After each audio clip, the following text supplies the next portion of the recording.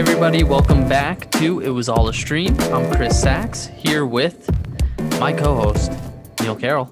Welcome back, everybody. Unfortunately, this week, there's no more Mando to go over. That is done, but we have some more fun stuff to discuss today. We're going to be talking Wonder Woman 1984, which we just watched over the weekend. Word. We are going to do a little rolling or trolling. We've both got lists of our top 10 in entertainment from 2020. And then we've got the suggested for yous that we talked about last week. I'm so ready. First, let's get into Wonder Woman 1984. What a disappointment. And it's a science term, steaming pile of crap that movie was. Yeah. It just let down on every conceivable angle. And I want to praise Wonder Woman 1, the first one. Like, it was so good. Patty Jenkins, the director. Gal Gadot, casting her as Wonder Woman. She has a kind of Middle Eastern Israeli accent. So the other actresses decided that they would just put on an accent to match that. It was an interesting choice to make, to take the character. Gives her kind of a mysterious island persona from Themyscira, that whole thing. All of the magic I felt was gone in this movie. You agree? Yeah, I think we both can agree that we were very much disappointed in this sequel. I think let's try. So we have a lot of bad to talk about with this movie. Yes. Let's try to start. Do we have anything good that we could take away from this movie? Let's start with the good. We'll be optimists. All right. We'll be glass half full for the first segment. All right. Here's what I'll say. I think it's tough to find some. I know it really is. Tough to think of some. Really tough to think of something.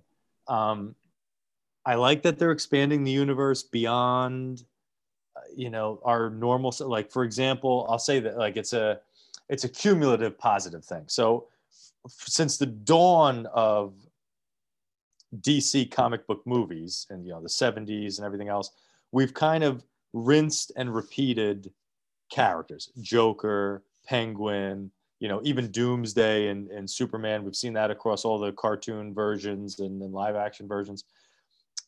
It's nice to see Cheetah. It's nice to see, some different lore and mythos that surrounds the DC universe. Like, it was nice that they tried to do something. Like, I approved of that. But the sheer... All right, so that's my positive. I was about to slide into another negative. I'll also say this. Kudos to, what's his name? The Mandalorian, who plays, the magic guy. That's how bad it was. It just didn't stick out with me. Kudos to him, because I felt like he was making choices, and he was trying hard, and he wasn't the worst thing in the movie. But that's as good as I can get. He just wasn't the worst. You know what I mean? Yeah. I hear you. So I'll say that I like Chris Pine, although I have issues with his character and plot line and stuff like that. I think Chris Pine gives a charming performance. I think Gal Gadot does a pretty good, a good job with what she's given. For the most part. It's hard to not, with the writing that they had on this movie, it's hard to give a really, really good performance, but she did her thing. I think Pedro Pascal committed. That's a good word to use. He definitely committed and played the heck out of the role. But I think that's pretty much all I can get to as far as the good. Oh, and there was about 10 seconds of enjoyment that I got from the invisible jet.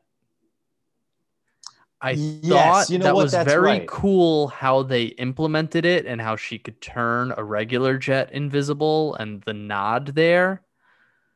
I agree. And then they kind of like the flying through the fireworks was visually cool, but it just one made no sense, and two, Correct.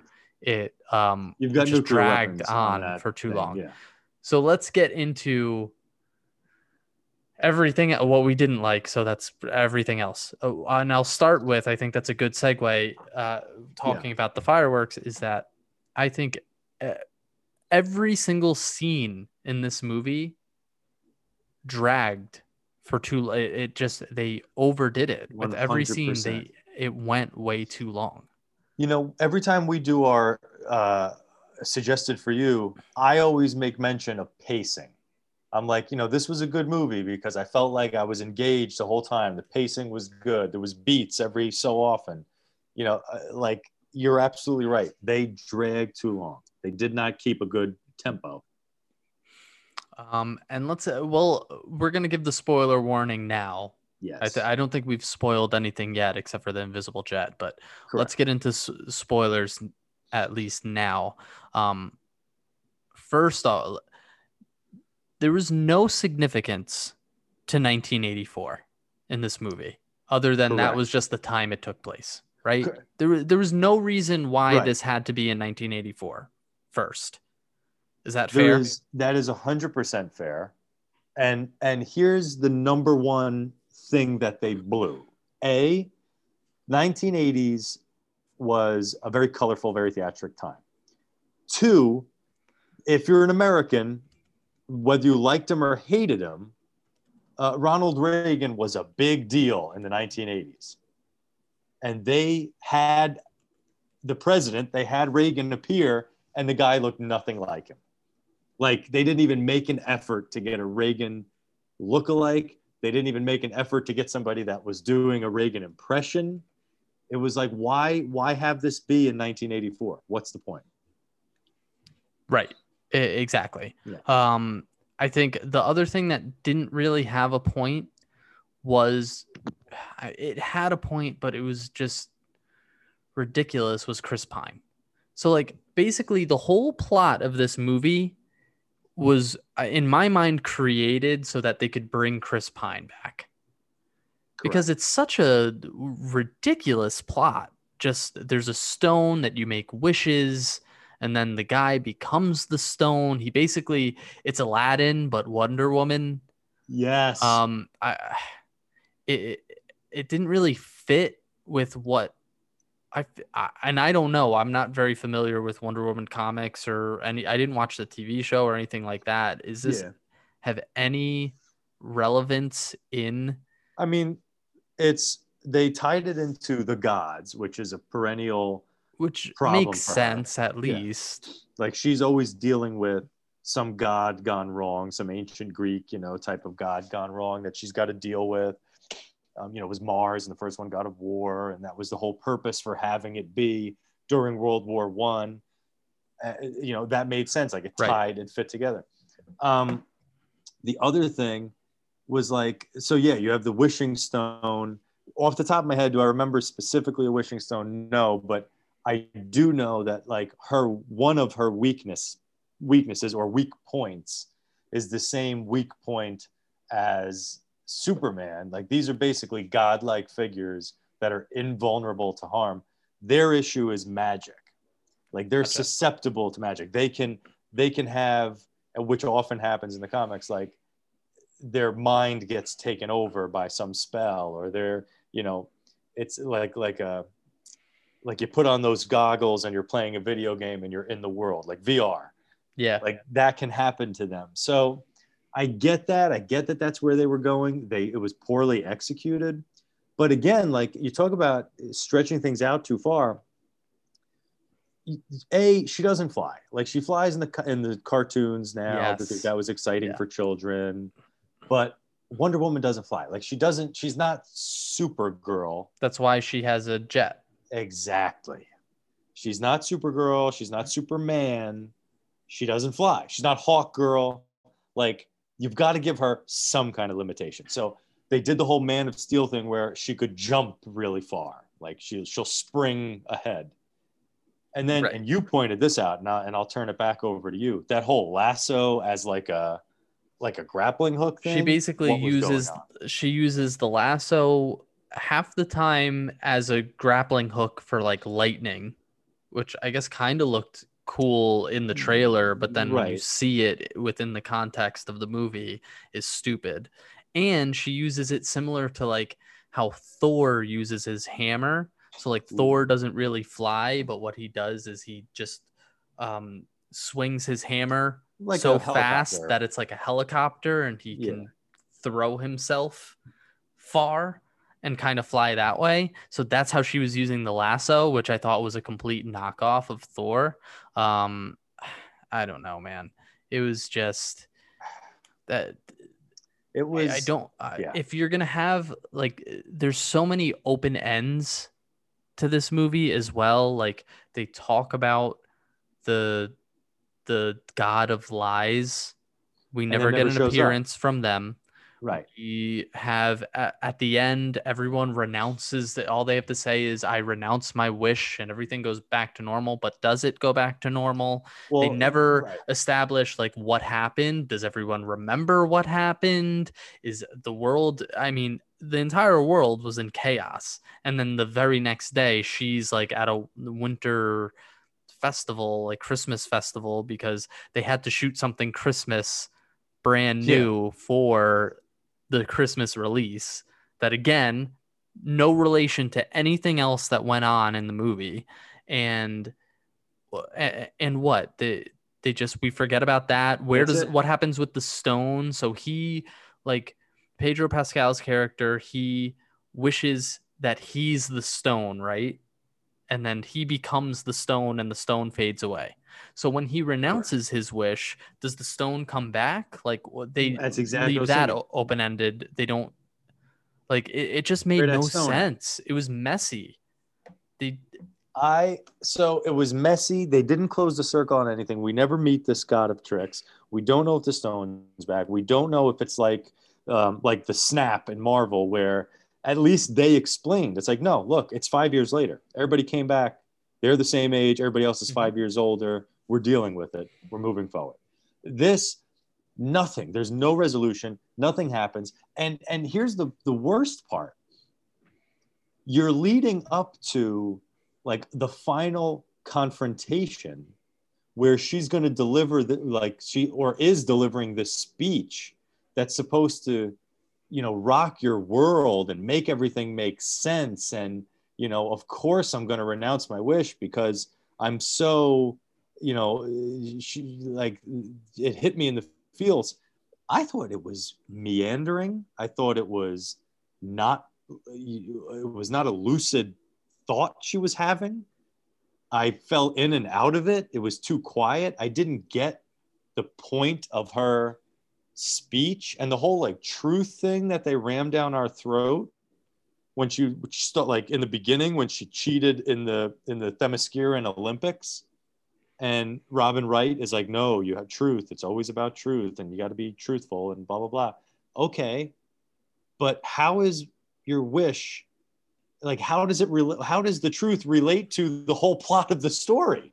I it feel was like they just didn't do a good job weaving it through. it was just messy. The whole thing was messy. Like, and again, you kind of mentioned she has the big speech, and obviously there's also that aspect of, you know, Wonder Woman kind of being this icon and role model for women and young girls and things like that. And, you know, she's presents herself as such an independent, like, you know, force, right? Yeah. But her entire emotional story arc hinges on the fact that she hasn't gotten over a man, Chris Pine, Right. in 50 years or however long it's been.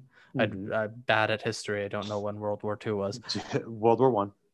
World War One. 1917. It's even worse, 1917. Yep. So there you go. So even longer than that, right? She Right. literally has not gotten over Chris Pine's character. And then when he comes back, so like they basically bring him back and like he has to save her, like emotionally and like give her permission to move To on and let all him this go. stuff. I Yeah. thought that was ridiculous. They also like she has all these, moral issues or anything, but she never addresses the fact that he is possessing another person. He's not That's exactly Trevor. right. He's possessing and taking over the life of a completely innocent guy. And she's basically Like, using him as, a toy, a plaything. what happens? Like, what happens to that guy? Like, well, You is he see him at dead? Is the he in end. another world? You You see him in see the him end. at the end, but you don't know Technically, what happens in the middle right. to him. Yeah. Because he's there, like that's his body. We're just seeing Chris Pine, like you said. But like, where's his essence? Where's his mind and soul? Like, come on. And I don't Also, buy that she sees him. yeah, yeah. She doesn't. No, she sees the other guy. She sees new guy. But also, like, what? And I like Chris Pine. Like, I want good things for him. But he was out of place in this movie, and just didn't. He was he had his funny moments, like trying to fit into the 1980s because he's from the 1910s and blah blah blah. But like, he just didn't sell it. Didn't do it for me. Really didn't do it for me. I think it wasn't the best. The cheetah outfit, I think it was serviceable. It did its job. I want to talk about that fight scene later when you're ready. But Yeah. Kristen Wiig was probably the best actor in this movie. I think her again, I'm having trouble distinguishing between the acting and the writing Yeah. because the writing of this movie was Piss poor. putrid. Yeah. And her storyline and story arc had zero meat to it. You know what I mean? There was Yes. nothing like you meet her, everyone is being like comically, absurdly over the top mean to her for no reason. Right. And then she makes her wish that she'll be just like Gal's character, right, like Diana. Yeah. And then she becomes that, and all of a sudden she becomes evil. I don't get it. They didn't do enough to sell that or any of it. They didn't do enough to sell any of it. Correct. They took it for granted. And then when it comes to her renouncing then when it comes to her renouncing her wish at the end, they don't sell that either. They didn't give us a reason why she would do that either. Exactly. Like, what would drive her to that? The I don't want to be like anybody else. I want to be an apex predator. That's a nice way to get me to Cheetah. That's a great explanation of how does she become a Cheetah person. But there was no foundation of that. No foundation. The origins of the character was like the character was an animal lover, much like Poison Ivy. It was like she wanted to protect Mother Nature and blah, blah. So that was the next logical step. No foundation.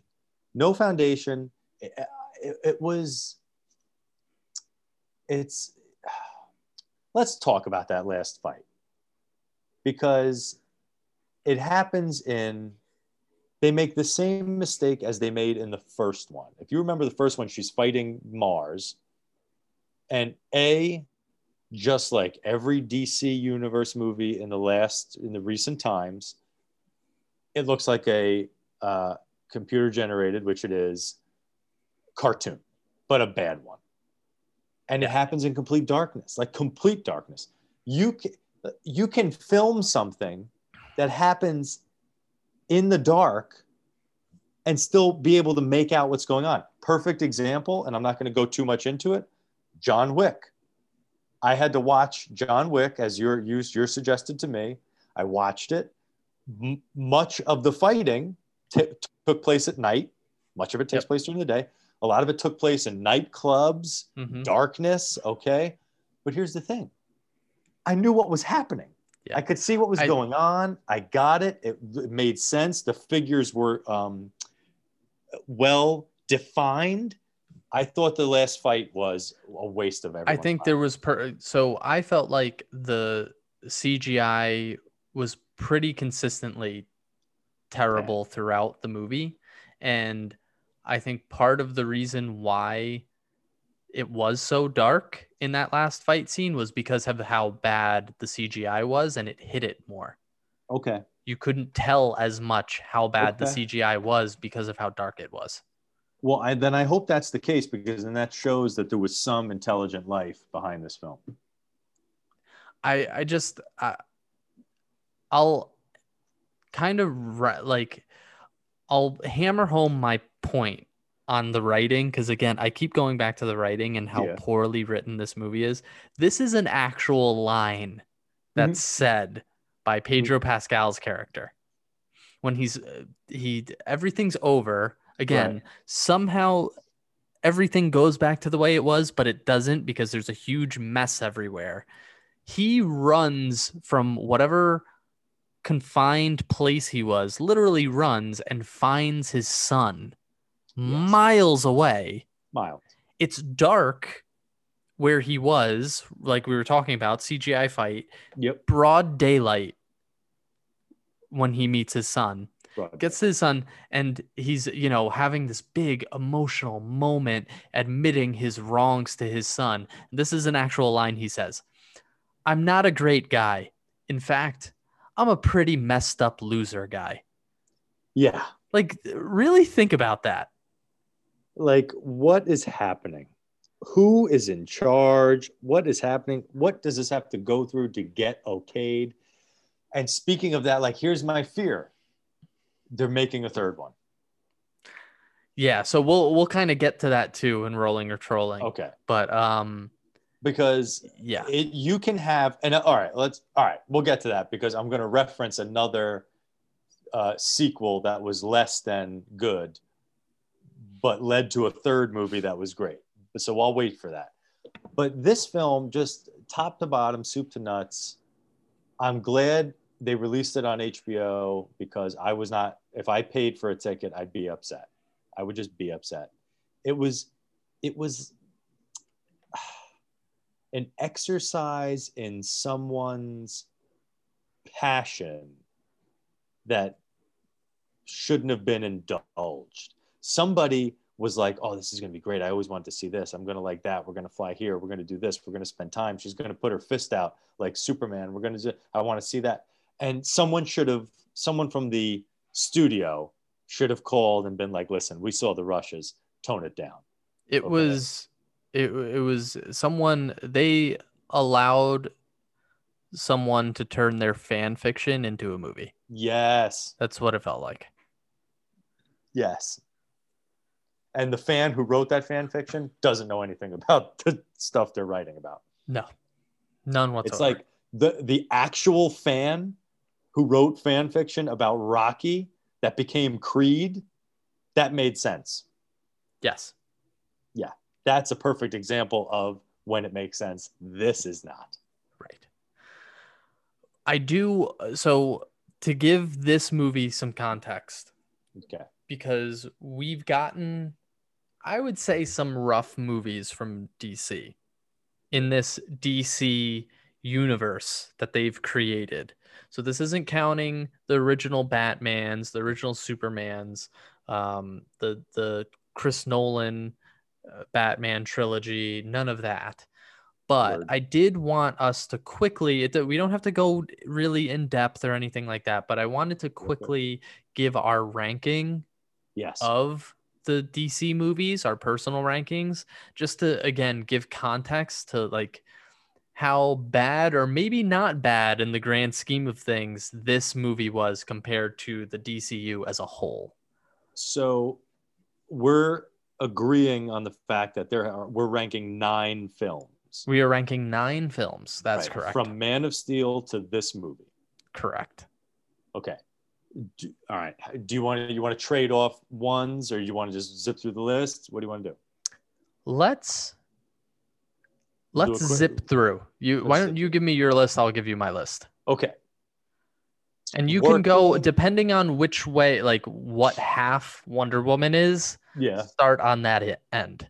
Like, Start on or the don't half. start on that end. So like if Don't you start have on them at the top, start with the bottom. If you have Wonder Woman at the bottom, start with the top. All right. I'm going to start with the top. Okay, that's what All I right. figured. All right. Now, so what's ironic is I have Wonder Woman. Okay, actual Yep, Wonder the first Woman one.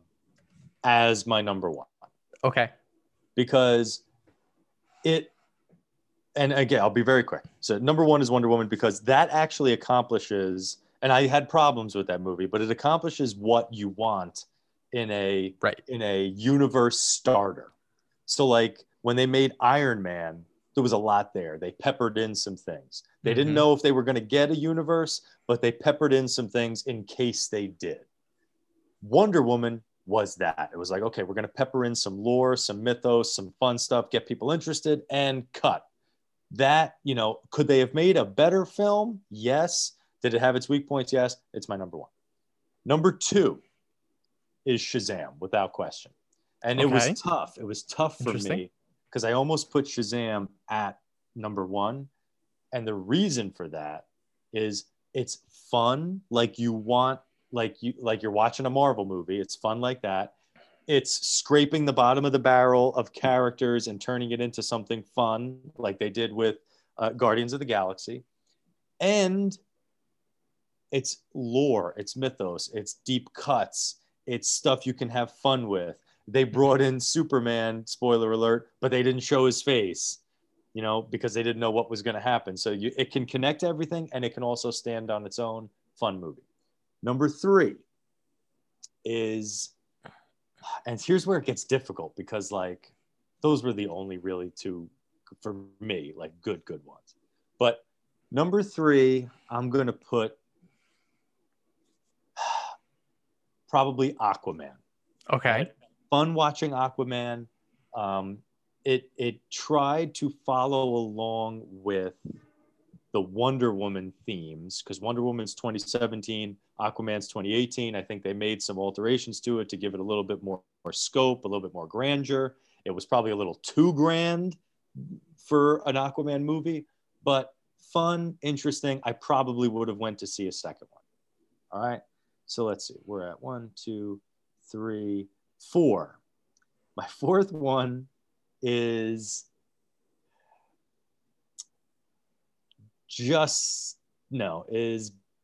Batman v Superman: Dawn of Justice. That's how difficult this is that you're adjusting as you're going on. I'm adjusting because how could I have put Justice League out of that? Batman vs Superman because I'm a big Dark Knight Returns comic book reader and fan. For a while, that was all that existed. Then after that movie came out and leading up to that movie, they started the series again. So there's actually a Dark Knight Returns comic that is a continuation. That's, it's like once every quarter, I think. I don't think it's a regular weekly or monthly. So just for the sake of giving me that characters that I've been waiting to see, I'm putting that at number 4. Crap film, but I'm putting it at number 4. Number 5, okay, the Met of Steel. All right. Okay. The Met of Steel, as I call it. What a horrible, horrible way to tell a Man of Steel story. However, that's a movie. Like there's action happening. Yep. There's beats. There's steps. Yep. There's a logic to it. That's why it's placed at 5. For the sake of getting things right and actually being a Superman movie, terrible. But for the sake of these 9 films, it's number 5. Number 6, and here we go. We're going to get a little faster because I just have so little nice things to say about these things. Number 5 is Suicide. No, excuse me. Number 5 number is 6. Number 6. Number 6 is Birds of Prey. Okay. All right, because totally outside the mainstream, totally outside the norm. They tried something completely different. I'm not going to put it last. They're gonna make adjustments if they ever get a second time at bat. Also, that's a fun thing. Like that's what I like to see. Like it's this all female cast because they're all originally female characters doing interesting things and finally getting their due. Like, you know, Mm-hmm. all Yep. these, some of them were side characters, but they're getting their time at bat. They're getting their due. And they're all very interesting, especially in the comics. Number 7, am I at number 7? Yep. Yes. Number 7 is, Or you might be at number 8. I am at number 8 because I only have 2 to go, and it was very difficult to make my choice. My choice is, and I never thought I would see the day where this wouldn't be last on my list. My number 8 is Suicide Squad. Wow. Yeah. Wow. That movie was hot trash, as you like to say. And as we've said, literal hot trash was the third act. It's like, oh, look, there's a ring of garbage. That was the big bad. That was what we had to do. So, but I'm putting it there because Will Smith is always doing something. He's trying. He's one of those actors that's acting. Even if it's not good, he's doing something. The concept, I've been waiting to see the concept. I thought it would be cool, but just a sadness. It gave us a new version of the Joker. I was excited for it. That was terrible, but I like the idea that he was involved. And my last is this Wonder Woman, because I'm going to tell you, if I have to go to my wall unit, if I have to go to my shelf of 9 movies, I'm reaching for Wonder Woman 1984 last. And that's my list. That's my ranking. Yeah, I mean, it's hard to knock. I would say, so here, let me give you my ranking. Yeah, how you feeling? And there's kind of tiers to this too. Ooh, so I think my top tier of and it's on a tier of its own for me is actually Aquaman. That's number 1 for me. I'll respect I it. enjoyed Aquaman the most out of any movie that I watched out of these. I think it's the most rewatchable. I think it has maybe not the best star, but probably tied with Gal Gadot as like the best portrayal of the main character. And it was just the most fun, and it was a real movie. And like, I can't get enough of the scene when they dive into the trench. Yeah. And they have the red light and they're diving down, and you see all of the like sea monsters swarming behind. Yeah. Like, that was like that's a comic book scene. An iconic, I felt like just amazing visual. Definitely. So that was number 1 for me. Totally respectable. Kind of on my second tier of just like movies that I enjoyed. So I would say number 2 was the original, the first Wonder Woman. Number 3 for me was actually Birds of Prey. I only saw it once. I saw it in theaters, so I do have to give it another watch. This and Shazam, I only saw once, so I have to see Shazam again. But the only reason why I put Birds of Prey is because I think like Margot Robbie's Harley Quinn is pretty like perfect for that character. Yeah. And I like the idea of her basically being this world's like Deadpool. Yeah. You know what I mean? Like, she's kind of like that character, and I just enjoyed it. Like, I thought it was a fun movie. That's a great analogy. Shazam is 4 for me. Okay. Again, still in your top 5, like mine. Still in the top. Shazam, I just put a notch below, just because that felt more like commercial than for kids than it was for me. I didn't really I never know. Didn't know much about Shazam before seeing that movie either, so I didn't really have much of a connection.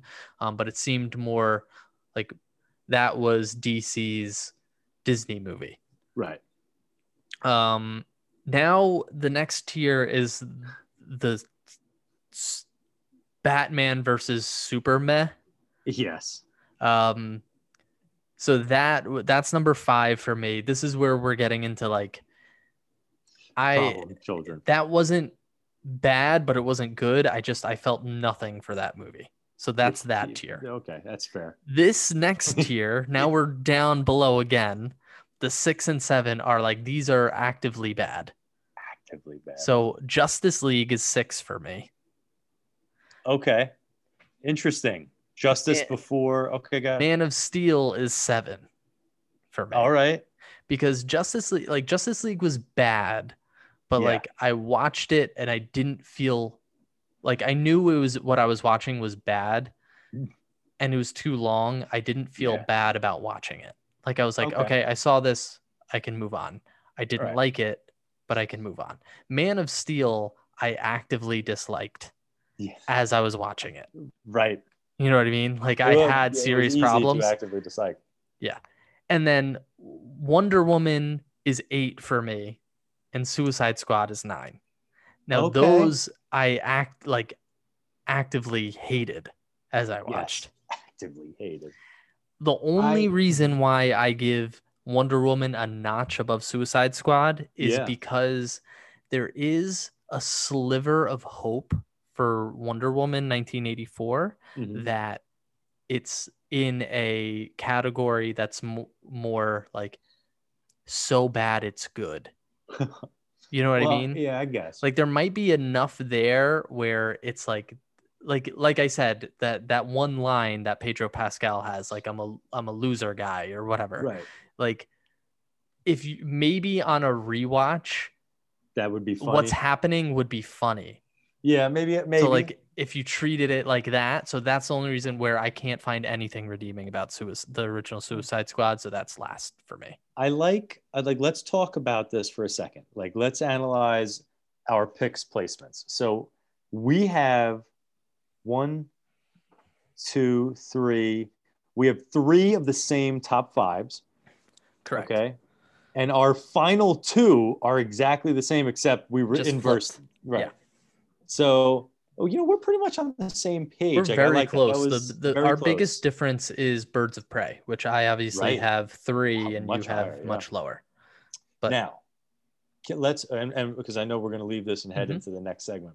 But when you were making your list, or when you were thinking about it, how hard was it to divorce the good, Dick Donner Supermans and Batman Begins and Returns, and even Batman '89 and some other DC movies that have been made in the past? How hard was that when you were looking at this collection of I crap? mean, those would be in it actually for me wasn't difficult because those are in different stratospheres.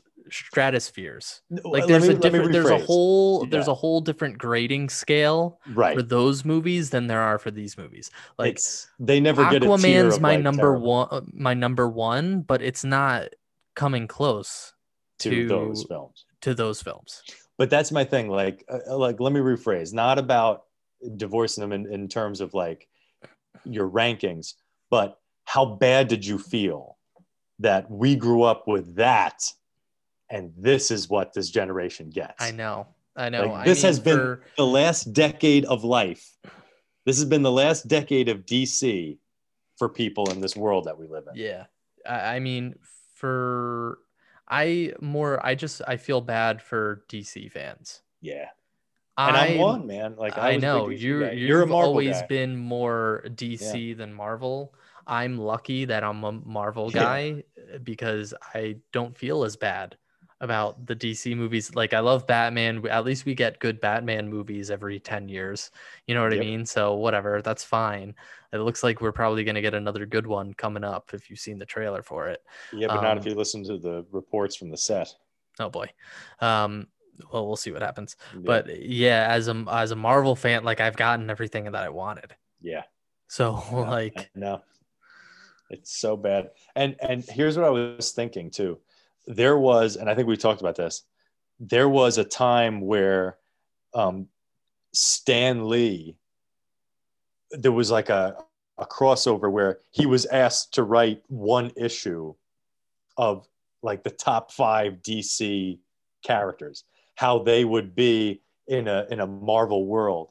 And it was cool. Like it was interesting, like I think like the Batman was an actual Batman and different things like that. But as I was ranking these, I kept thinking, I'm like, you know what? I wish we had an exchange program where we got Kevin Feige to do this, or we got our version of Stan Lee to come and do these. At Yeah. least you're kind of getting that with one of the things that you're most a fan of, and that's Star Wars. That's kind of Yes. your exchange program because he's running Yeah. Star Wars and he's doing the full pivot into Disney Plus series and a universe that way. And I've got If things to only say they had about that. gotten him in there few years earlier to head up that trilogy. Oh, But it looks like we're headed in the right direction with him at the helm now. Um, while we're on the topic, mm. let's get into some rolling and trolling. Let's do it. Starting with Wonder Woman news, which you alluded to Hinted at. earlier. Yeah. First is that Wonder Woman 1984, HBO Max reported that nearly half of the subscribers watched on opening day, which is an accomplishment considering that it was Christmas Day. But that being said, I'm surprised that it wasn't more, given that everyone was home that day. True. And two is it is confirmed we are getting a third iteration to complete the trilogy with Gal Gadot returning and Patty Jenkins continuing to direct. I'm trolling, but I want to get into a couple of specifics. One, the sheer number of people that watched it / the money it made at theaters, because it did get a release. Like it did go out in theaters domestically and abroad, worldwide. So it pulled down, I think, did you give the number, or I was it didn't. like 80 I something heard. million? I think it was like 16 million, which is a huge Domestically. No, I think that was worldwide, and that was a huge a blow to the gut right there for Warner Brothers. Well, but here's the thing. I don't think it merits based on like if I'm the critic. We're critics basically. We're entertainment critics, me and you. So it's not critically acclaimed. I'm not acclaiming it. Okay, so it does not deserve a sequel based on that. It's not at all acclaimed, even not including us. So it should not get a sequel based on that. Its financial returns, maybe they have some formula for dealing with COVIDs. Like they've had a year now to develop a formula for how to release their media and make money and what constitutes a success, what doesn't. But even by any stretch, this does not constitute a success. No. So I don't think it deserves a sequel. I'm going to tag the director, Patty Jenkins. I think she should not head the next installment. Apparently she is. There are some directors where, you're glad that they're coming back. For example, Sam Raimi did the first 3 Spider-Man movies. Yep. And the third one had its problems that we talked about, but the theme was the same. The tone was the same. Like he brought the same thing to each film. So that's fine. This has a radically and dramatically different tone and tenor than the first one. She hit it out of the park with the first one, took a huge stumble with this. I think we need a new director if we're going to do it. And finally, and you weigh in on this aspect, where are we going with the DCEU? Is it time to scrap this, erase the whiteboard, and start over? What do you think, man? Are you rolling or trolling? I think I'm God. I don't know what I'm doing because right now we're 1 for 2. Okay. Yep. I'll give a little bit of credit to them. They were trying something way outside the box and just did it really poorly. I would like for them to kind of get back, if they can get back into their sweet spot like they did with the first one and not go too over one way like they did with the second, then that's fine. They really tried to lean into it being a Marvel movie, and they shouldn't have done that. They weren't the right people to do that.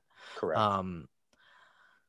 I would love to hit the restart button. I don't think that's what we're getting from DC. I think they're just going to keep, because right now what they're doing, and I don't think I made it part of Rolling or Trolling, but I did see a headline where basically executives at Warner Brothers, like any chance they get, they're looking to try to spin off HBO Max series from any new DC movies.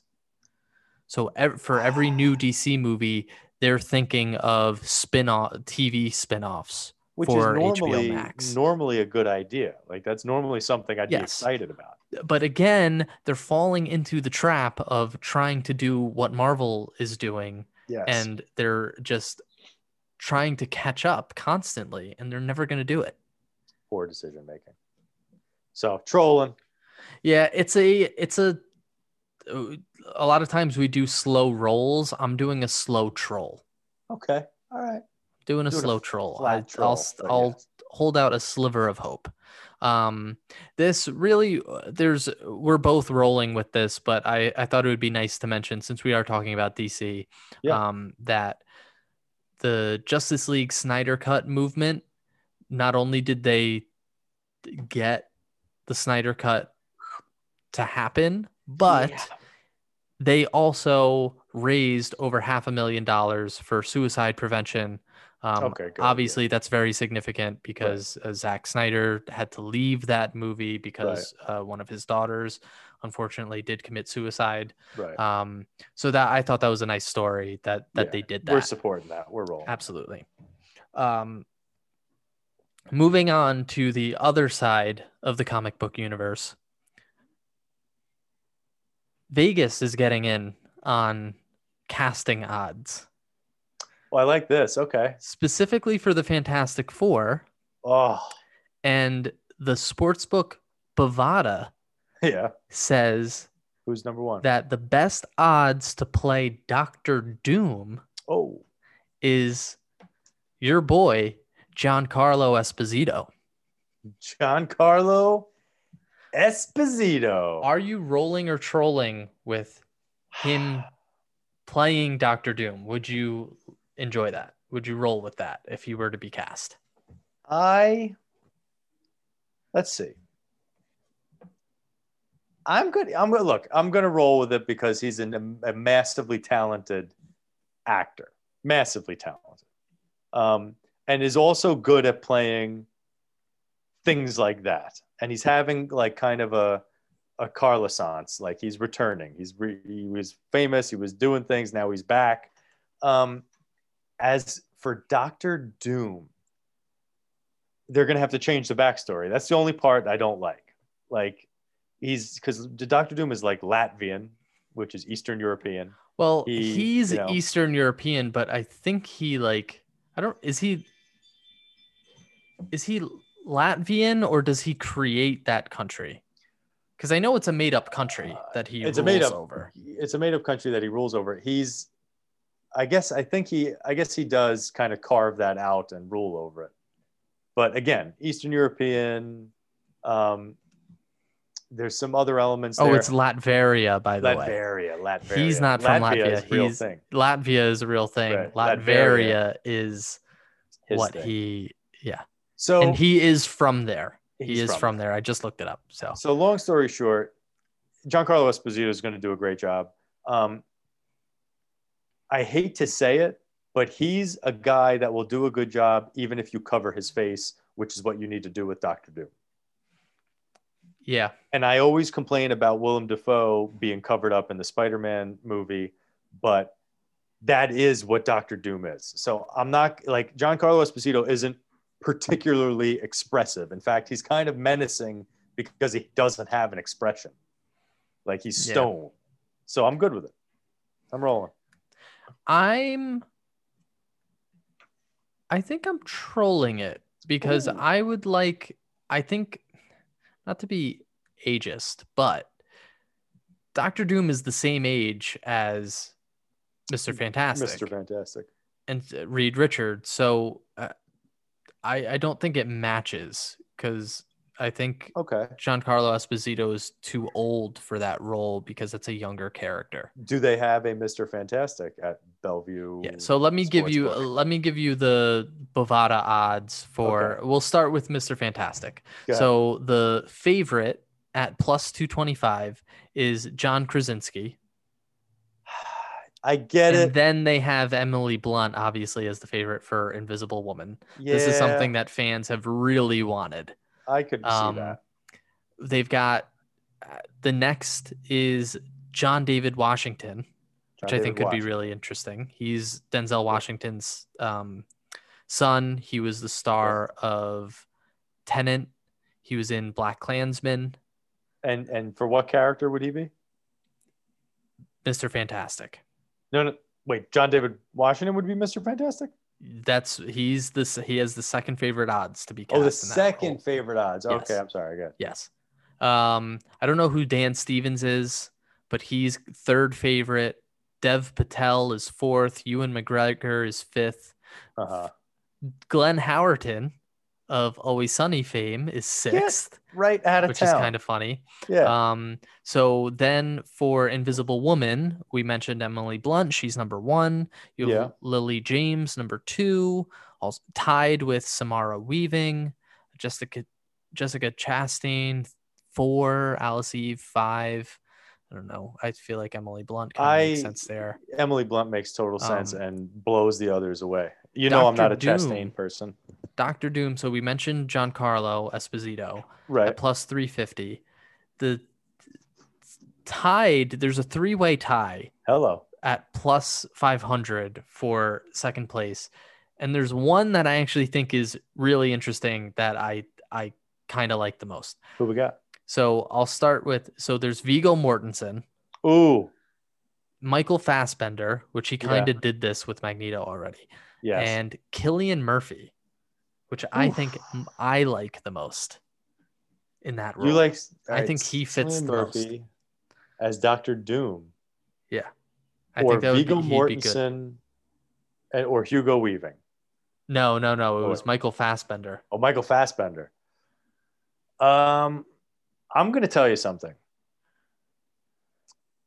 Viggo Mortensen is an interesting actor. I'm not Again, the I think big, he's too old. yeah. But you can age him down because he's one of those people that like took care of himself, and he makes choices. Like he would be interesting. He's also, not for nothing, he could do a foreign kind of subtle accent, like He could. not in your face, but he's subtly like, where is he from? That kind of thing. Yeah. So I like that. You put that in my head now. I like that. Also with odds, you've got Oscar Isaac at plus 600, Christoph Waltz at plus 700, Nikolaj Coster-Waldau, he's from Game of Thrones. Mhm. He's also plus 700, and then whoever Wes Bentley is, I hadn't heard of him. He's plus 900. Human Come out. Torch, Yeah. you have tied for first, both at plus 400, is Anthony Ramos. He was in Hamilton, I'm pretty sure. Okay. He's Ramos. He's obviously one of the founders, but I think he plays the son who dies. He's that Right. one. He's got the longer hair. Yes, I see him now. And Zac Efron. Okay. We live in a world now that Zac Efron's a part of, whether we like it or not. And I have determined to be supportive of certain things that he's done. We've missed our opportunity to prevent him. And so you're leaning into it. I'm leaning into it because I enjoy Neighbors. Yeah. I enjoy both Neighbors 1 and 2. And I enjoyed the sheer like go for broke Baywatch movie. Oh gosh. Where it's I like never saw it. Oh, it's like we're just gonna be ridiculous. Yeah. And lean into it. So I could see him being, a cocky Human Torch. The other guy, I'm drawing a blank. The other guy you mentioned, the Hamilton guy, Anthony Ramos. Yeah. I could also see because I saw him. I actually saw him on stage play Hamilton in the Hamilton show, and I could see him being a cocky young, Human Torch. But here's what I'd like them to do. I don't care if they cast a black actor and the Human Torch and a white actress as Sue Storm, but don't do like what they did with the remake where they really didn't give them any pathos and Right. emotion. Like if they're adopted children or if they're children of a mixed marriage or anything, that's all okay. But lean into it. Like Right. have there be a relationship. Like even in the one with Chris Evans and your girl Jessica Alba, like there was a relationship there. They played well off each other. Right. It like you could see he drives her nuts, and like that was fun. Yep. So like I said, I don't care. I don't care how you cast. Just get the story. As long as the person fits the character. Right. Yeah. I agree with that. Also with odds, Riz Ahmed is plus 500. He was actually in a movie that I just saw that was really good. What was that called? It was called oh God, now I can't I'll think of it later. It was a really good movie. He might get some Oscar buzz. Nods, Oscar buds. You've got Taron Egerton plus 600. Yeah. Dockery Montgomery plus 700. Ansel Elgort plus 800. You got a Hemsworth in there. You got a Hemsworth. And then let's see, The Thing. Yes. Stephen Graham is number one at plus 400. He was in The Irishman. Graham. He was the guy who didn't get along with Al Pacino's character. Oh, yes. He played Al Capone in Boardwalk Empire, which is about Atlantic City and New Jersey. Jersey represent. And let me tell you something. I really enjoy him as an actor. He's another one that's doing things, making choices, taking chances. That would be an interesting. And he's got that kind of short, squat build. Yep. He also plays Scrum in all the Pirates of the Caribbean. Yes, he does. I don't know how I feel, but again, like I'm getting caught up. I feel like he's like a lot of these guys are too old for these parts. Like then next is at plus 500 is Dean Norris. He's Walt's brother-in-law in Breaking Bad. Yeah. Oh yeah, yeah. He's like a poor man's Michael Chiklis. I kind of like this one, Laz Alonso. He's he plays Mother's Milk in The Boys. Oh, okay. He's kind of good. Yeah. Well, let's put it this way. Let's close out with this. I know you're saying these like it's too old, and Disney's definitely going to want to lock into people that they can get 7 movies out of. But we've seen what happens when you cast young, hot actors. It's hot trash. It was bad writing. It was bad directing. It was bad everything. But they just didn't have the what was needed to be super geniuses. That's the first family. I'm not saying 20-year-olds, but like give me an in between here. I'm going to tell you what. I don't need Krasinski 50 and Blunt to 60-year-olds. I think they make sense. I think they make sense. Yeah. Yeah, I'm completely fine with it. You could get away with them for a few movies. Like I want a few Fantastic Four movies. I don't want just like a couple and then we got to think about rebooting because they're getting old. They're getting old. Exactly. But I think you can play on that too, because let them get old because they're the first family. So they can be the elders of this new phase of comic book people. We'll talk later. Carry on. Yeah, we'll figure it out. We'll have more. I know our one listener Connor is gonna love the fact that we went off on a gambling tangent. That was good. Neil, there's a lot of talk about gaming consoles and the new generation. A lot of talk. These young kids, PlayStation 5. We've got Xbox, whatever's Series X, I think it is. Indeed. Sony and Microsoft just battling it out. But you know who people didn't see coming? Who didn't? What? Who? KFC. Let me tell you, they were a dark horse. They have revealed The They were dark KF chicken. console. Okay. It has 2 terabytes of storage, rivaling the Xbox and PS5.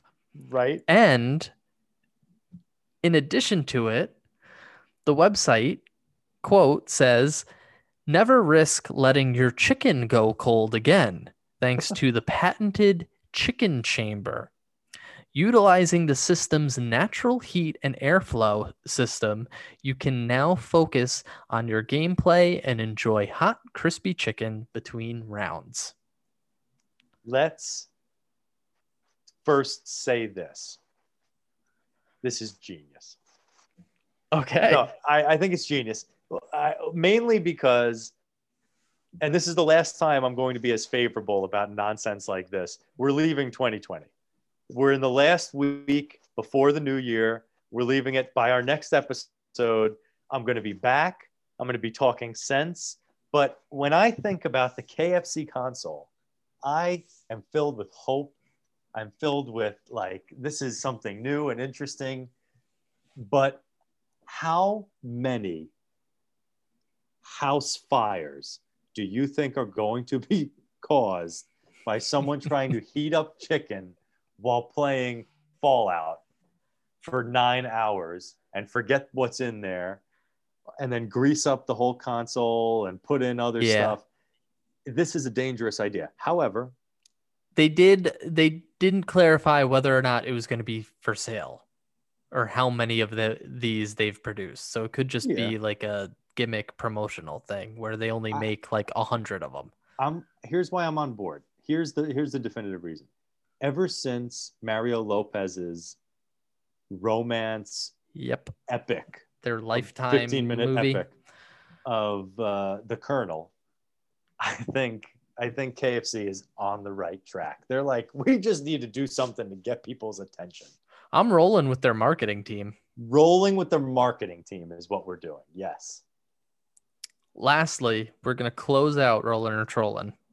It was light on the headlines this week, just given that it was Christmas week. Yeah. But we do have a nice little bit for you. Harrison Ford. Yeah.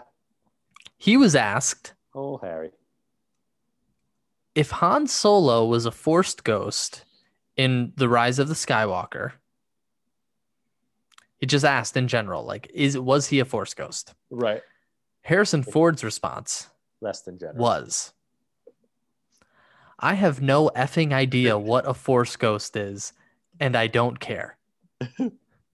And this was trending on Twitter last week. Here's what. So I'm trolling Harrison Ford. And here's why. I've heard reports that he's not a nice guy. Okay. And he does this kind of stuff often. So I have had to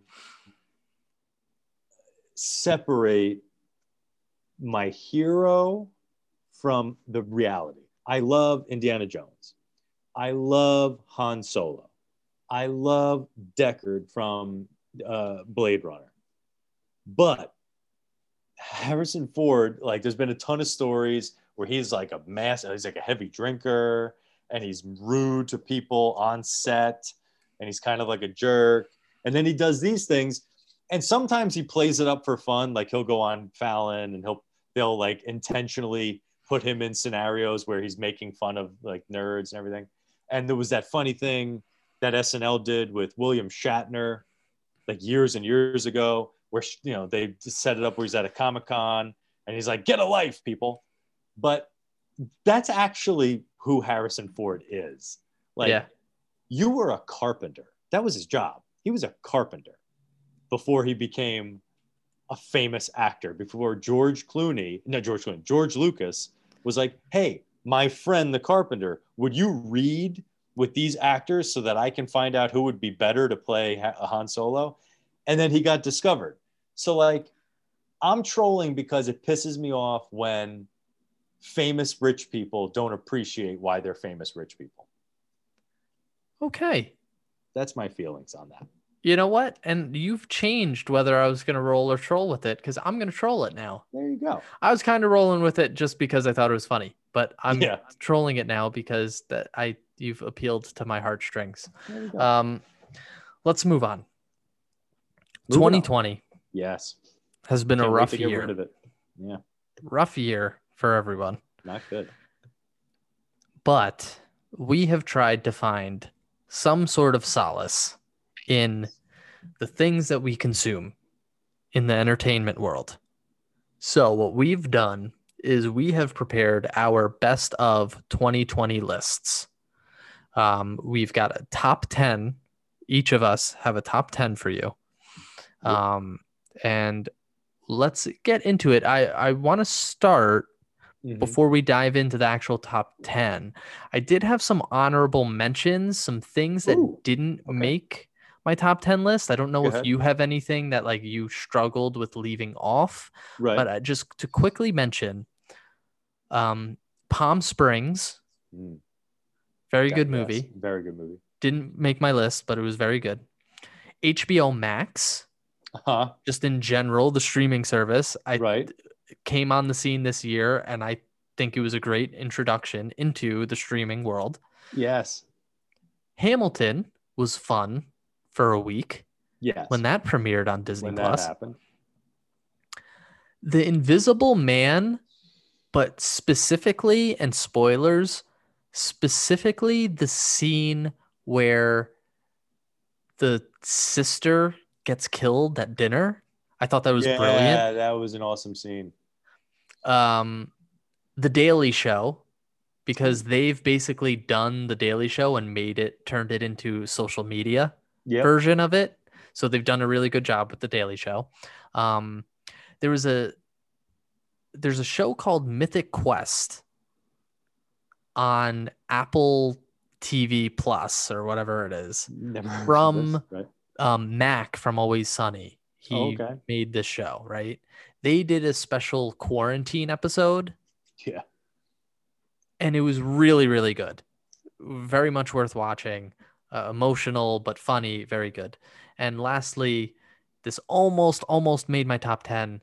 The app Letterboxd, where you review movies and like it's like the social media network for movie reviews. I have had a blast with that this year. Literally every single movie that I watch now, I go and I log it in Letterboxd because it helps me keep track of all the movies I've watched. I do a little rating so I can see how much I like it compared to others. So that's been fun. Okay, now that I've gone on my rant for that's pretty good. I agree with all those. I appreciate it. Let's get into our top 10. Neil, do you want to start us off with number 10? With number 10. So, okay. Here's my thing. All right. So my number 10 is a conglomeration. It's all the Star Wars news we've received in the last 2 weeks. Okay. Like all of it. So I didn't want to go into depth and detail. We talked about it in the last episode. Yes, so that's it. Like all the shows, all the potential, future for movies, everything. All the Star Wars news is my number 10. Okay. I like it. I think that's good. What do you got? I have something similar a little later on my list. Okay. My number 10 is something from the beginning of the year. Throwback. Prior to quarantine hitting us. Yes. And that is my AMC A-list membership. Yeah. RIP. Right. That I loved. Prior to quarantine happening. You would talk about that often. 6 movies with AMC A-list. They were all pretty solid. I had seen 1917. I saw Bad Boys for Life, Harley Quinn, The Invisible Man, The Way Back, and Onward. You were single-handedly bankrupting that company. No, they had it down pat. It was Movie Pass that. Oh, that's right, Movie Pass that screwed the pooch. In 2019, all of 2019, I literally saw 27 movies using AMC A-list.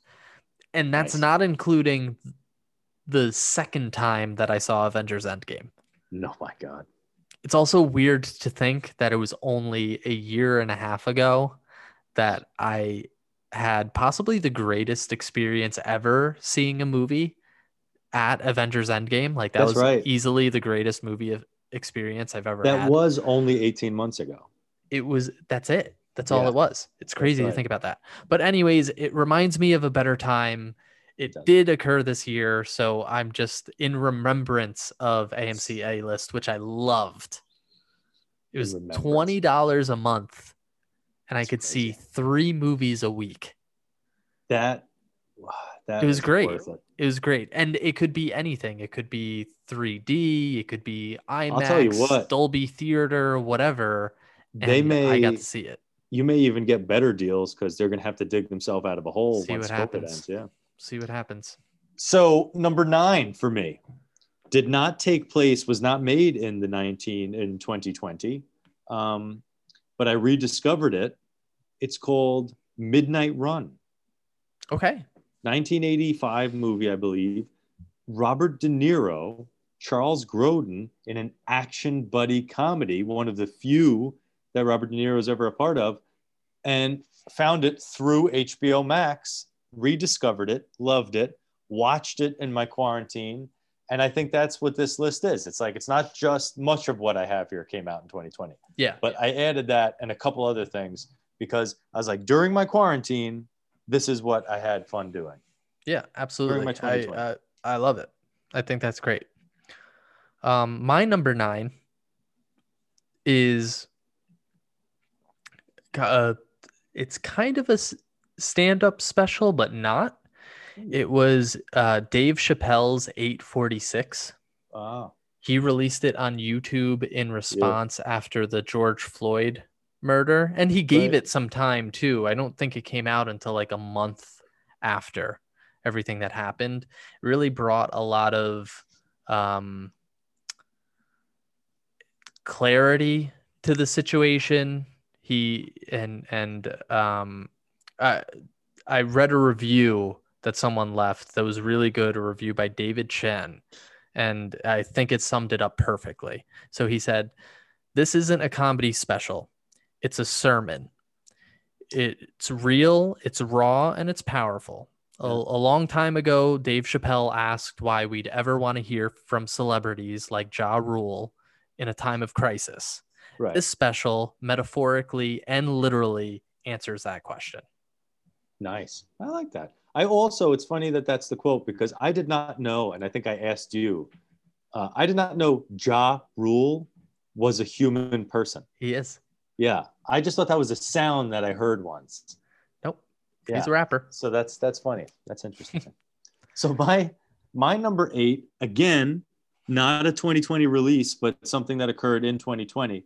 I did a rewatch of Married with Children. So Okay. all the streaming services I Yep. went through. I did a lot of rewatches, but I wanted, but I had to make a list of like, so I didn't want to put all my rewatches on it. But, honorable mention, Community rewatch. Honorable mention, I guess it's not so honorable. How I Met Your Mother. There But you go. yeah, but this Married with Children, I enjoyed because an honorable mention, Buffy the Vampire Slayer. I enjoyed because I watched a lot. I love this show. Remember growing up, had such great feelings and memories of it. So to have it readily available, I loved it so much that I actually bought it on DVD years ago. But to have it readily available, where it just slides right into the next episode without me having to click buttons, loved it. Made my 2020 much better. All right. My number 8 is a video game. Hello. And you're going to make fun of me, but it's okay. Animal Crossing. Oh, the video game for Nintendo Switch. When that came out, I was playing it, and 2 of my friends also have the Switch, and they were playing it as well. Yeah. And really why it's on my list, because I really only I played it for a few weeks, like it was good, Yeah. And it's mindless and kind of, fun like that. But Right.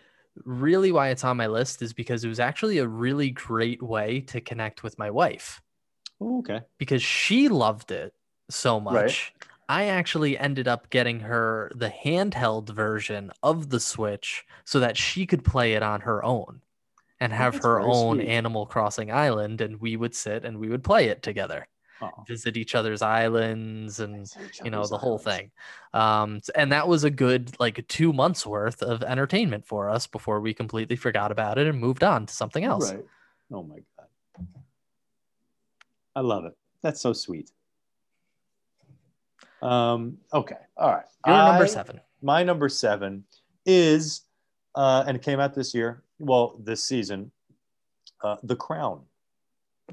Okay, I have not watched The Crown. I enjoy The Crown on a couple of different levels. Very briefly, as a history teacher, I enjoy the history of it. I think that they're fairly spot on in some regards, or at least they're spot on in the perception of the royal family by the public. Like that, what they're showing me is how I perceive them. And they just, it's like it it's a soap opera without being a soap opera. Like I don't have the guilt of feeling like I watched a soap opera. Yeah, But I did. because it's And I also enjoyed it. history in real Right. life, kind of, Exactly. but just fictionalized. Fictionalized. So I enjoyed that. The Crown, very good. My Your number 7, 6. 7. you alluded to, and we did a whole 4-part podcast on it, is Yes. Disney Investor Day. Just Yeah. because of the incredible flex that was Disney Investor Day and how perfect it was, and just the fact that it gave us so much to look forward to for next year. Absolutely. Gave us Absolutely. a little hope. So I like that's that. my Those number 7.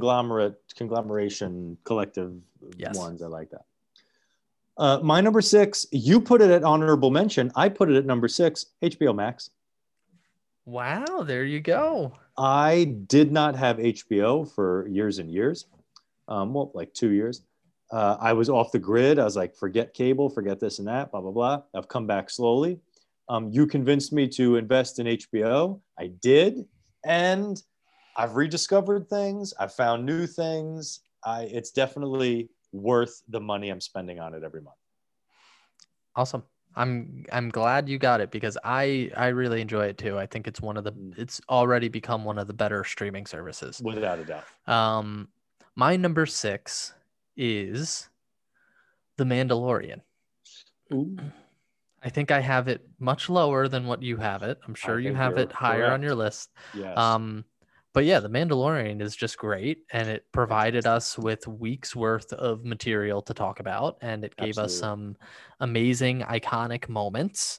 And it's incredibly enjoyable, and I loved it. So that's my number 6. That is a great answer. My number 5, something we on our podcast collectively talked about and watched, was Trial of the Chicago 7. Okay. And I already talked about why I liked it historically and everything else. For the purposes of my list, I'm going to say, what a great and unusual cast. Yep. When making a movie like this, those would not have been the first names I would have thought of, but each one of them did an amazing job. Mm-hmm. So Trial of Chicago 7. Cool. Your number 5. My number 5, I've briefly mentioned it on the podcast before, is a television show that was an FX show that would stream on Hulu the next day called Dave. Yes. Yeah. About the rapper Lil Dicky, which was honestly so funny to the point where like there's 2 shows on here and they're going to be back to back that they were so good and like and funny and but relatable and like all this stuff that almost made me want to rewatch it again right after having finished it. So that's my number 5. I like that. All right, I'll go for your craziness with Dave. My number 4 is not a great movie and does not deserve to be number 4 on anyone's list, but it's a movie that I was anticipating. It's a movie that I've got a special connection to with several pockets of friends. Me and you love this. Okay. Okay. Me and my friend John have a very distinct interaction with this film, where we were somewhere and like that was the movie we watched and everything else. And I've had relationships in the past where we've collectively, like me and whoever I was with at the time, two different people, really enjoyed watching these movies. I wish it was better, but I was excited that it happened in 2020. Bad Boys for Life. I thought that Bad Boys for Life was great.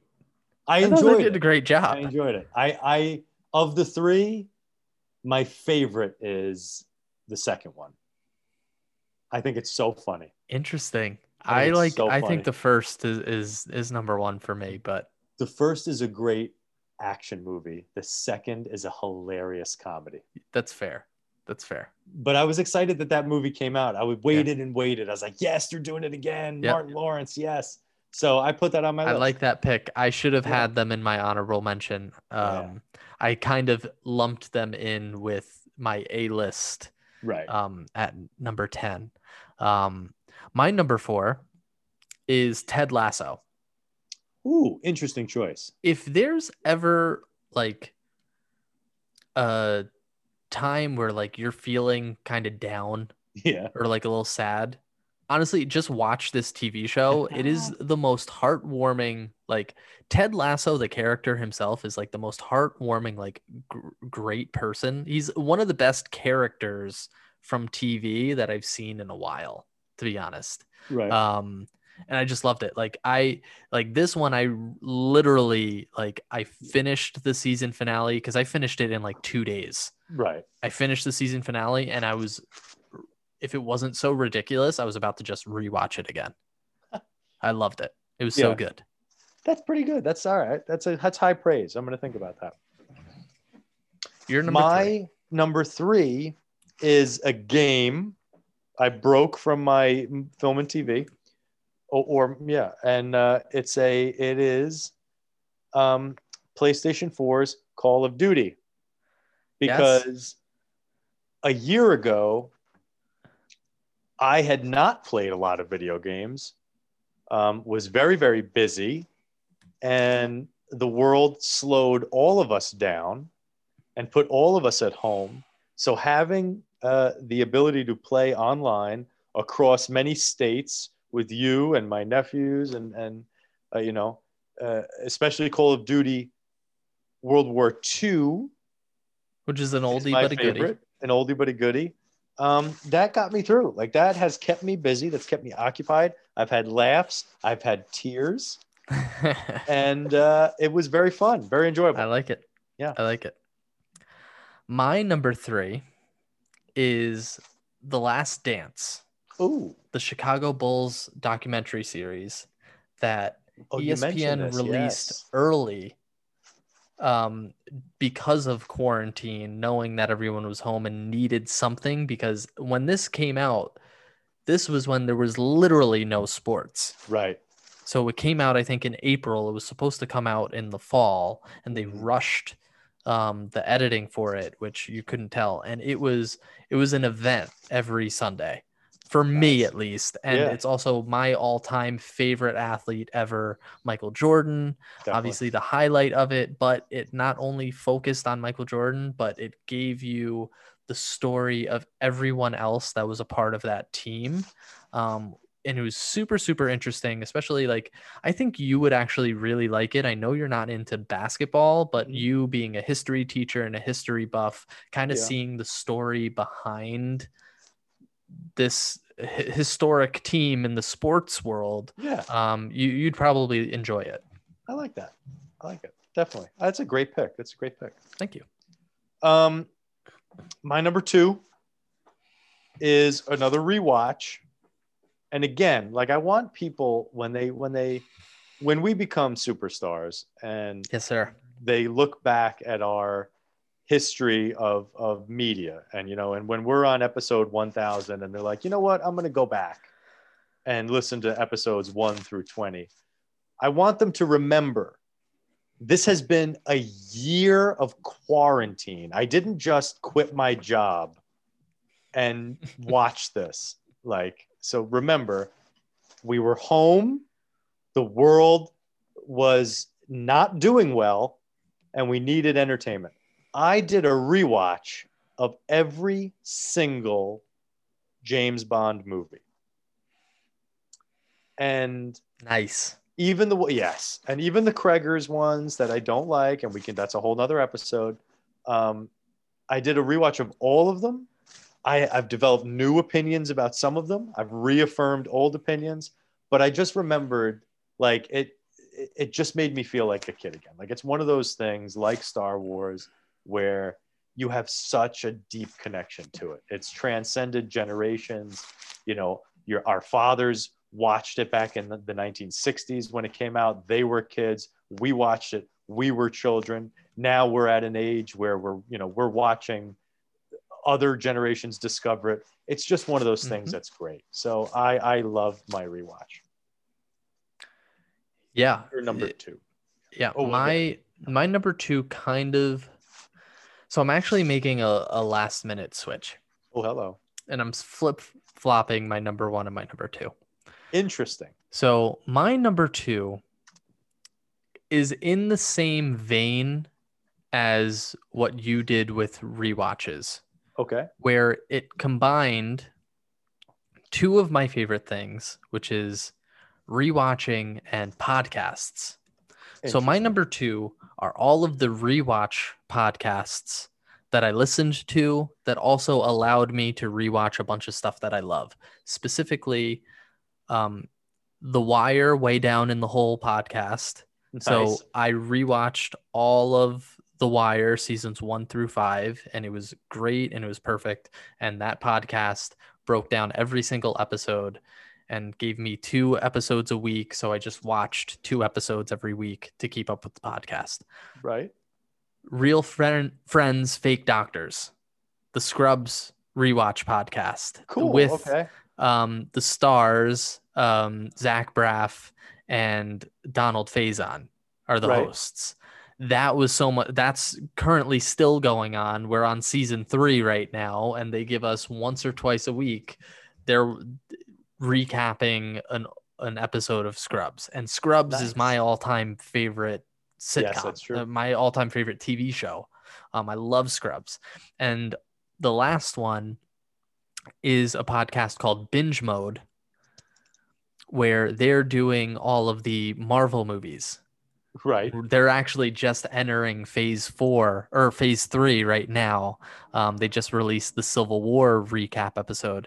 They do a really great job. I think you'd actually like them because they originally started out with Game of Thrones years ago when Game of Thrones was still on like season, 6 or something like that. So they did all of the Game of Thrones episodes.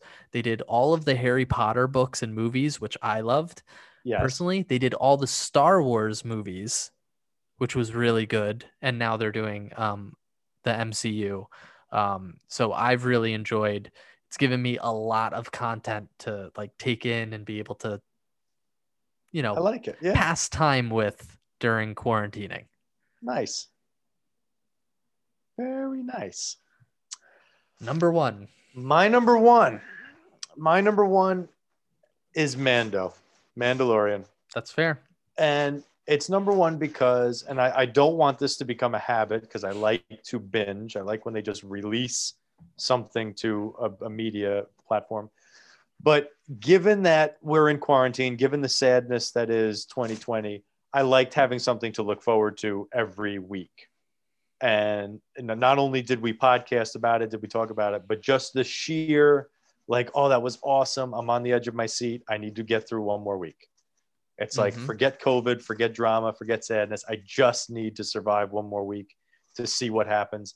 And they only had one episode that was a miss for me, and it wasn't even that bad of a miss. Yep. So I'm like, everything was up just perfect, and I can't wait to see what they do next. Number Yeah. one, Mando. I can't knock it. Yeah. My number one is, and this is again, it's a personal thing for me, but I know Yeah. there's a lot of people out there who enjoy it. You may not be one of them, but my number one was Survivor Winners at War. Oh my God. And I'll just to give you who's outside of this realm a little Yes. context. Go ahead. This season that premiered this year, they took for the first time, it was season 40, I think. So they've Yeah. done a lot of these. And it was a season of all past winners of Survivor. So Okay. it was basically like, you know how in sports you always have the conversation of who's the GOAT, who's the greatest of all time. Right. And it's like, oh, well, we've never seen Michael Jordan play with LeBron James. How could we ever know? This literally took that conversation and made it real life for Survivor fans. So they took the 20 best ever Survivor players who have And all won, slammed them together. put them together, and we actually got the answer to who the greatest survivor of all time was. And it was a dream. It was the perfect season. It like every episode was great. The winner ended up being great. Like it was just everything about it was perfect. Well, I'm happy for you. Thank you. Shall we slide into our suggested for you? And get away from this before I comment on Survivor and say something that's just going to ruin the evening. Let's slide into our suggested for you. You watched John Wick. I watched Ocean's 13. I'm going to start with Ocean's 13. Let's do it. Yeah, I'm excited. Ocean's 11. Oh my God, I keep saying Ocean's 13. It's Ocean's 11. God, yes. I don't know why Ocean's I do that. 11. Ocean's 11, the original Ocean's 11. Yes. Frank Sinatra, Dean Martin, Sammy Davis Jr., the Rat Pack. Yes. I enjoyed it. I had a good time. I had a little trouble following along specifically what was going on in regard to their big robbery. Interesting. But that's okay. It didn't take away from any of it. I think the performances are great. In particular, I wanted to talk to you about the big three. Yeah. Dean Martin, Frank Sinatra, and Sammy Davis Jr. Good. What are your thoughts on those three? Who do you think is the best actor of those three? And who do you think is the worst? My goodness.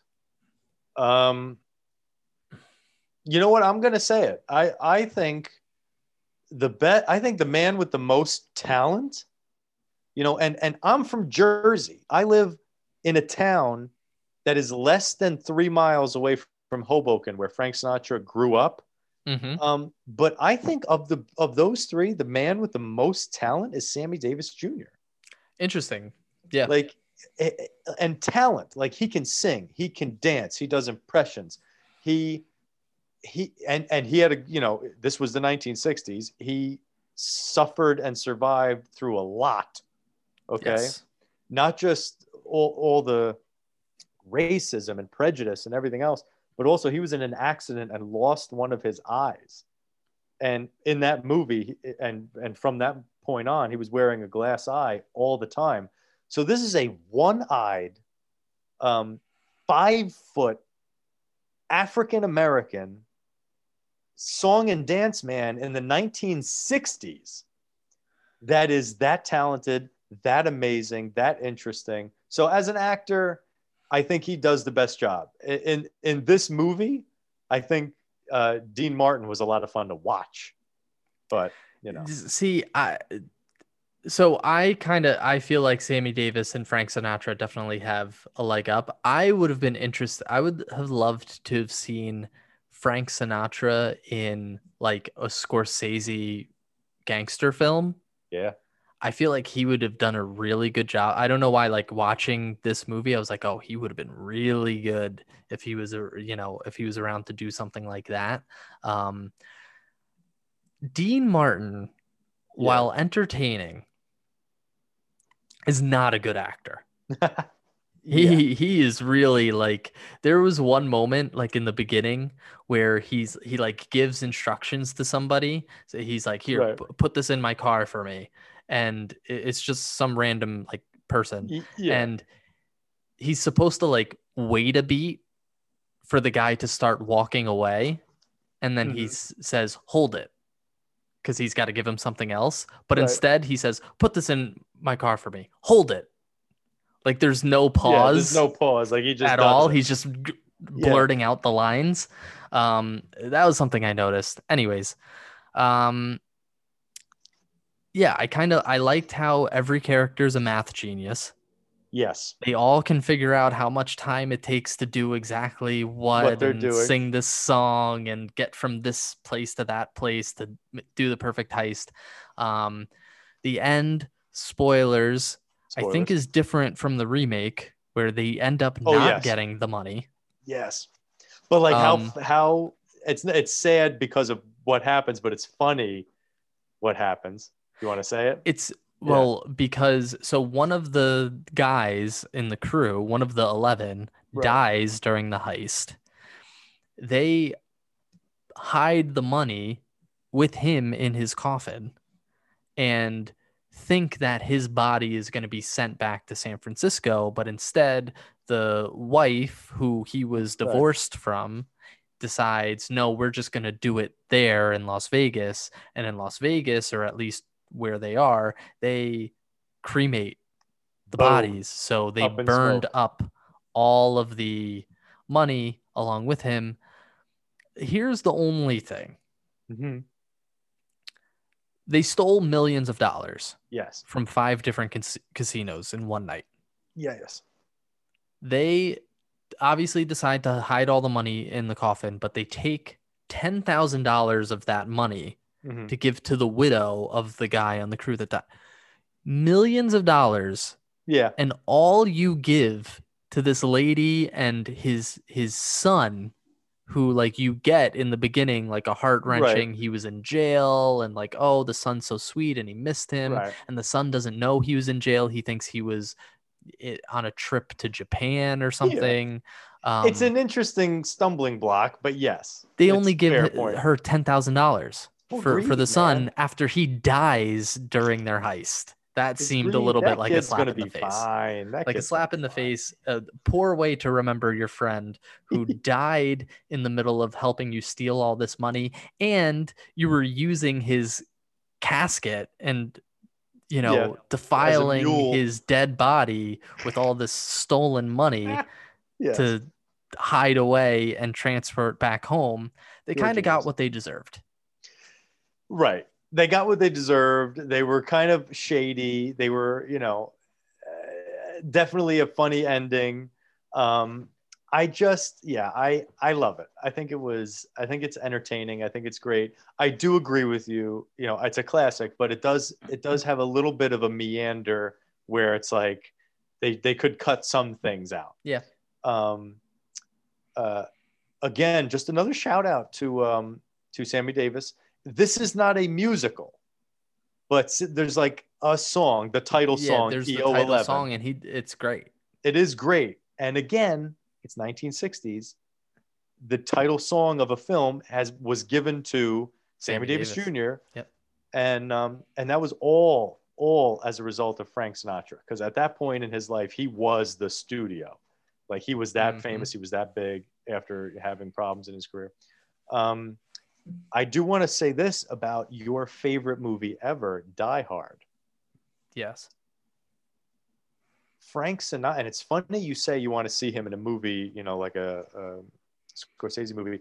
Frank Sinatra was in a film called The Detective. Okay.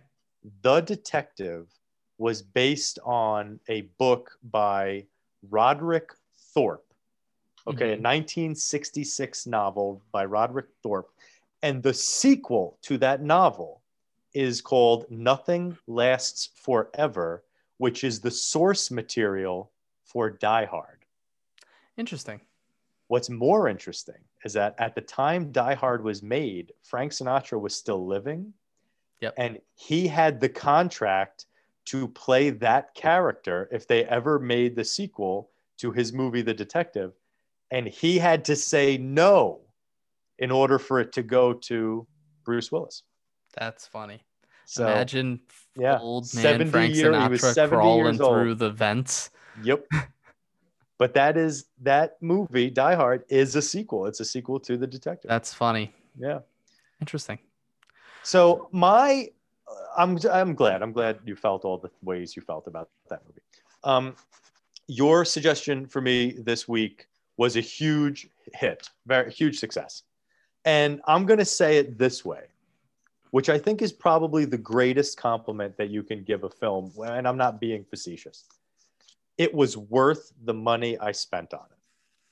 Yep. Like, I had to rent it. So I rented the movie, and it was obviously cheaper than a regular movie ticket, but I had to rent it. And I had from the beginning of the movie to the end, I had absolutely no regrets spending the money on the movie. Mm-hmm. And I mentioned this earlier. There's a lot of fight scenes, just a lot of fight scenes, just severe violence. Gun fu, baby. Gun fu. And you totally get what that is. But they just did it right. It's all visible. You can see what's happening. I can see every move, and they're moving fast. It makes sense. I'll say this. Well, let me do all the positives. And my other thing is positive too. Keanu Reeves, just tremendous. I'm glad he's having a renaissance as well. I'm glad he's back. He had kind of a rough go of it there. He had a patch where he was making movies that were flopping. He's tremendous. Interesting, broody, dialogue delivered perfectly. It reminds us all why we loved him in the first Matrix.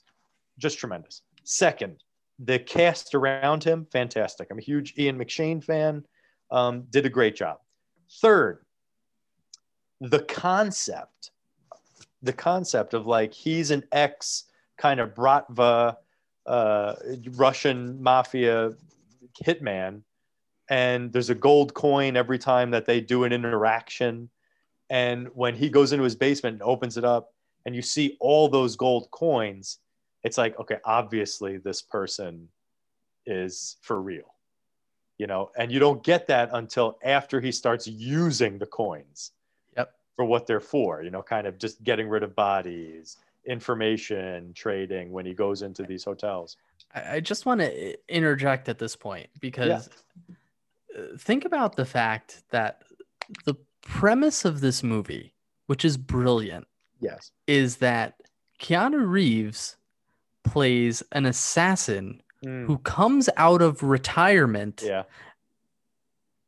because someone Spoiler killed alert. his puppy, who his wife gifted him post-dying.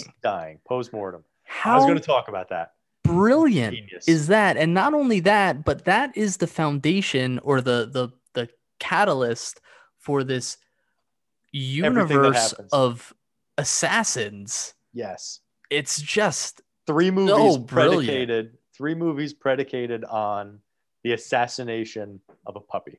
Literally, the three movies, it's like anyone could be an assassin, but somehow it's like you love it and it all makes sense. I'll say this. I was shocked when they killed that dog. Like, spoiler, but I was shocked because, like, it's on screen. It's not overly graphic, but it whimpers and it hooks you. It's like, oh my God, what happened here? What's going on? I was going to talk about that because I think this must be PETA's favorite film. It's got to be. This has to be this is what they screen when they're on the boats yelling at other people and whalers and everything else. This has to be their favorite movie. The kid that plays the kind of jerky son that does the crime is Reek, Theon Greyjoy from Game of Thrones. Yep. And I remember thinking to myself, this kid just is awful. Like, Alfie something is his name, but like, just in everything, he plays the schmuck, he plays the jerk, but he's great at it. He's great at it. And again, he does a great job. Supposedly, he is a delight in real life. Like, supposedly he is just a sweetheart.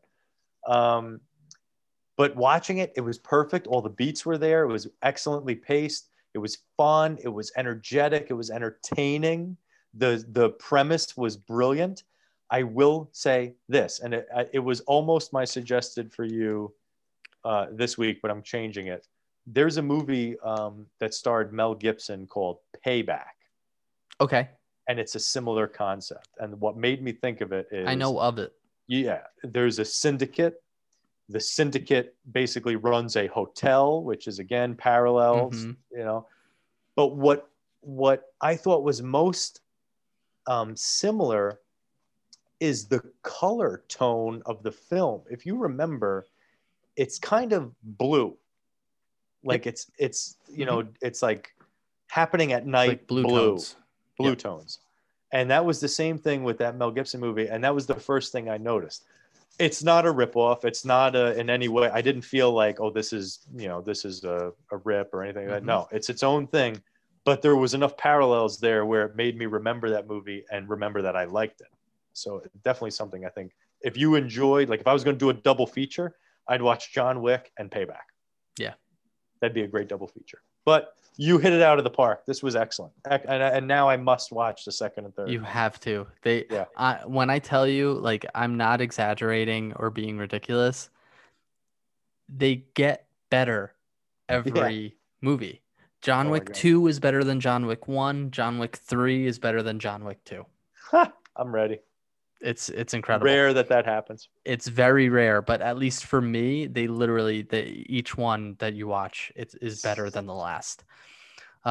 Let's move into our suggestions. For this week. Neil, I have 2 possibilities for you. Okay. I think I'm gonna try suggesting one. I don't know if you have seen it or not. Okay. And then if not, I will pivot. So my suggestion for you is the reason why I'm suggesting it is because we talked a lot about DC. Yeah. This is a DC property. It's on HBO Max. Mm-hmm. It's, I think, something that you'll like. It's a cartoon. Hey. Which I don't really recommend very much of, but this is a good one. I'm ready. Have you seen Harley Quinn? No, I haven't. Okay. But so this is a cartoon for adults. Yes. It's hilarious. It's so good. There's 2 seasons of it. It's nice. They're only like 20 minutes to half an hour, so you could get through them quick. It's only like, I think, 10 or 13 episode seasons. Okay. They do a really good job. It's like every character has like a comedic twist to it. Like Commissioner Gordon is like in love with Batman and like it just fawns over Batman. Yeah. There's like a Poison Ivy is a part of it, and JB Smoove voices a plant. Yeah. Okay. That's like part of the crew. I like it. You've got what's her face from Big Bang Theory does the voice of Harley Quinn. She does a really good job. Kaylee Cuoco. Yep. Nice. She does a really good job. I think you're really going to enjoy it, especially as a DC fan. That yes, they're poking fun at the characters, but it's just that's what it's we a need great now. They do what DC does best, which is TV. Agreed. Totally agree. Okay, that sells me a ticket. That notion right there that DC does TV the best. Absolutely. Okay, I like that. Harley Quinn on HBO, cartoon recommended for me. You will find my recommendation for you on HBO as well, free to stream. And it is in my top 10. It's Midnight Run. Okay, I was going to say I have not seen it. And I was good. Like I said, I was going to recommend Payback, but I really want you to watch this movie because I truly, and this is what Recommended for You is supposed to be about, I truly think you're going to love it. It's it's a road movie. Like it's a road trip movie because without giving anything away, Robert De Niro plays a bounty hunter. Okay. And he plays a bounty hunter who has to track down Charles Grodin, who was the father from Beethoven. Yeah. Okay. And he's a bit of a curmudgeon, but he has to track him down, bring him back to LA. All right.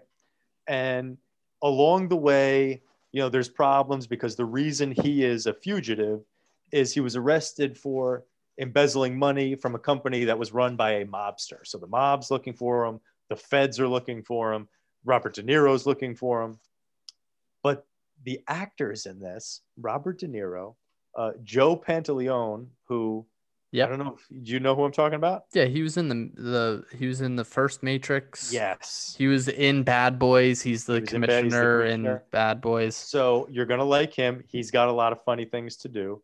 Yaphet Kotto, who was in the original Alien and many other things. He was in a James Bond movie as well. Mm-hmm. Very excellent actor. I forget the gentleman's name, but he played Eddie Murphy's partner in Beverly Hills Cop, like the older grizzled partner. And one of my favorites, Dennis Farina, who is just a genius actor.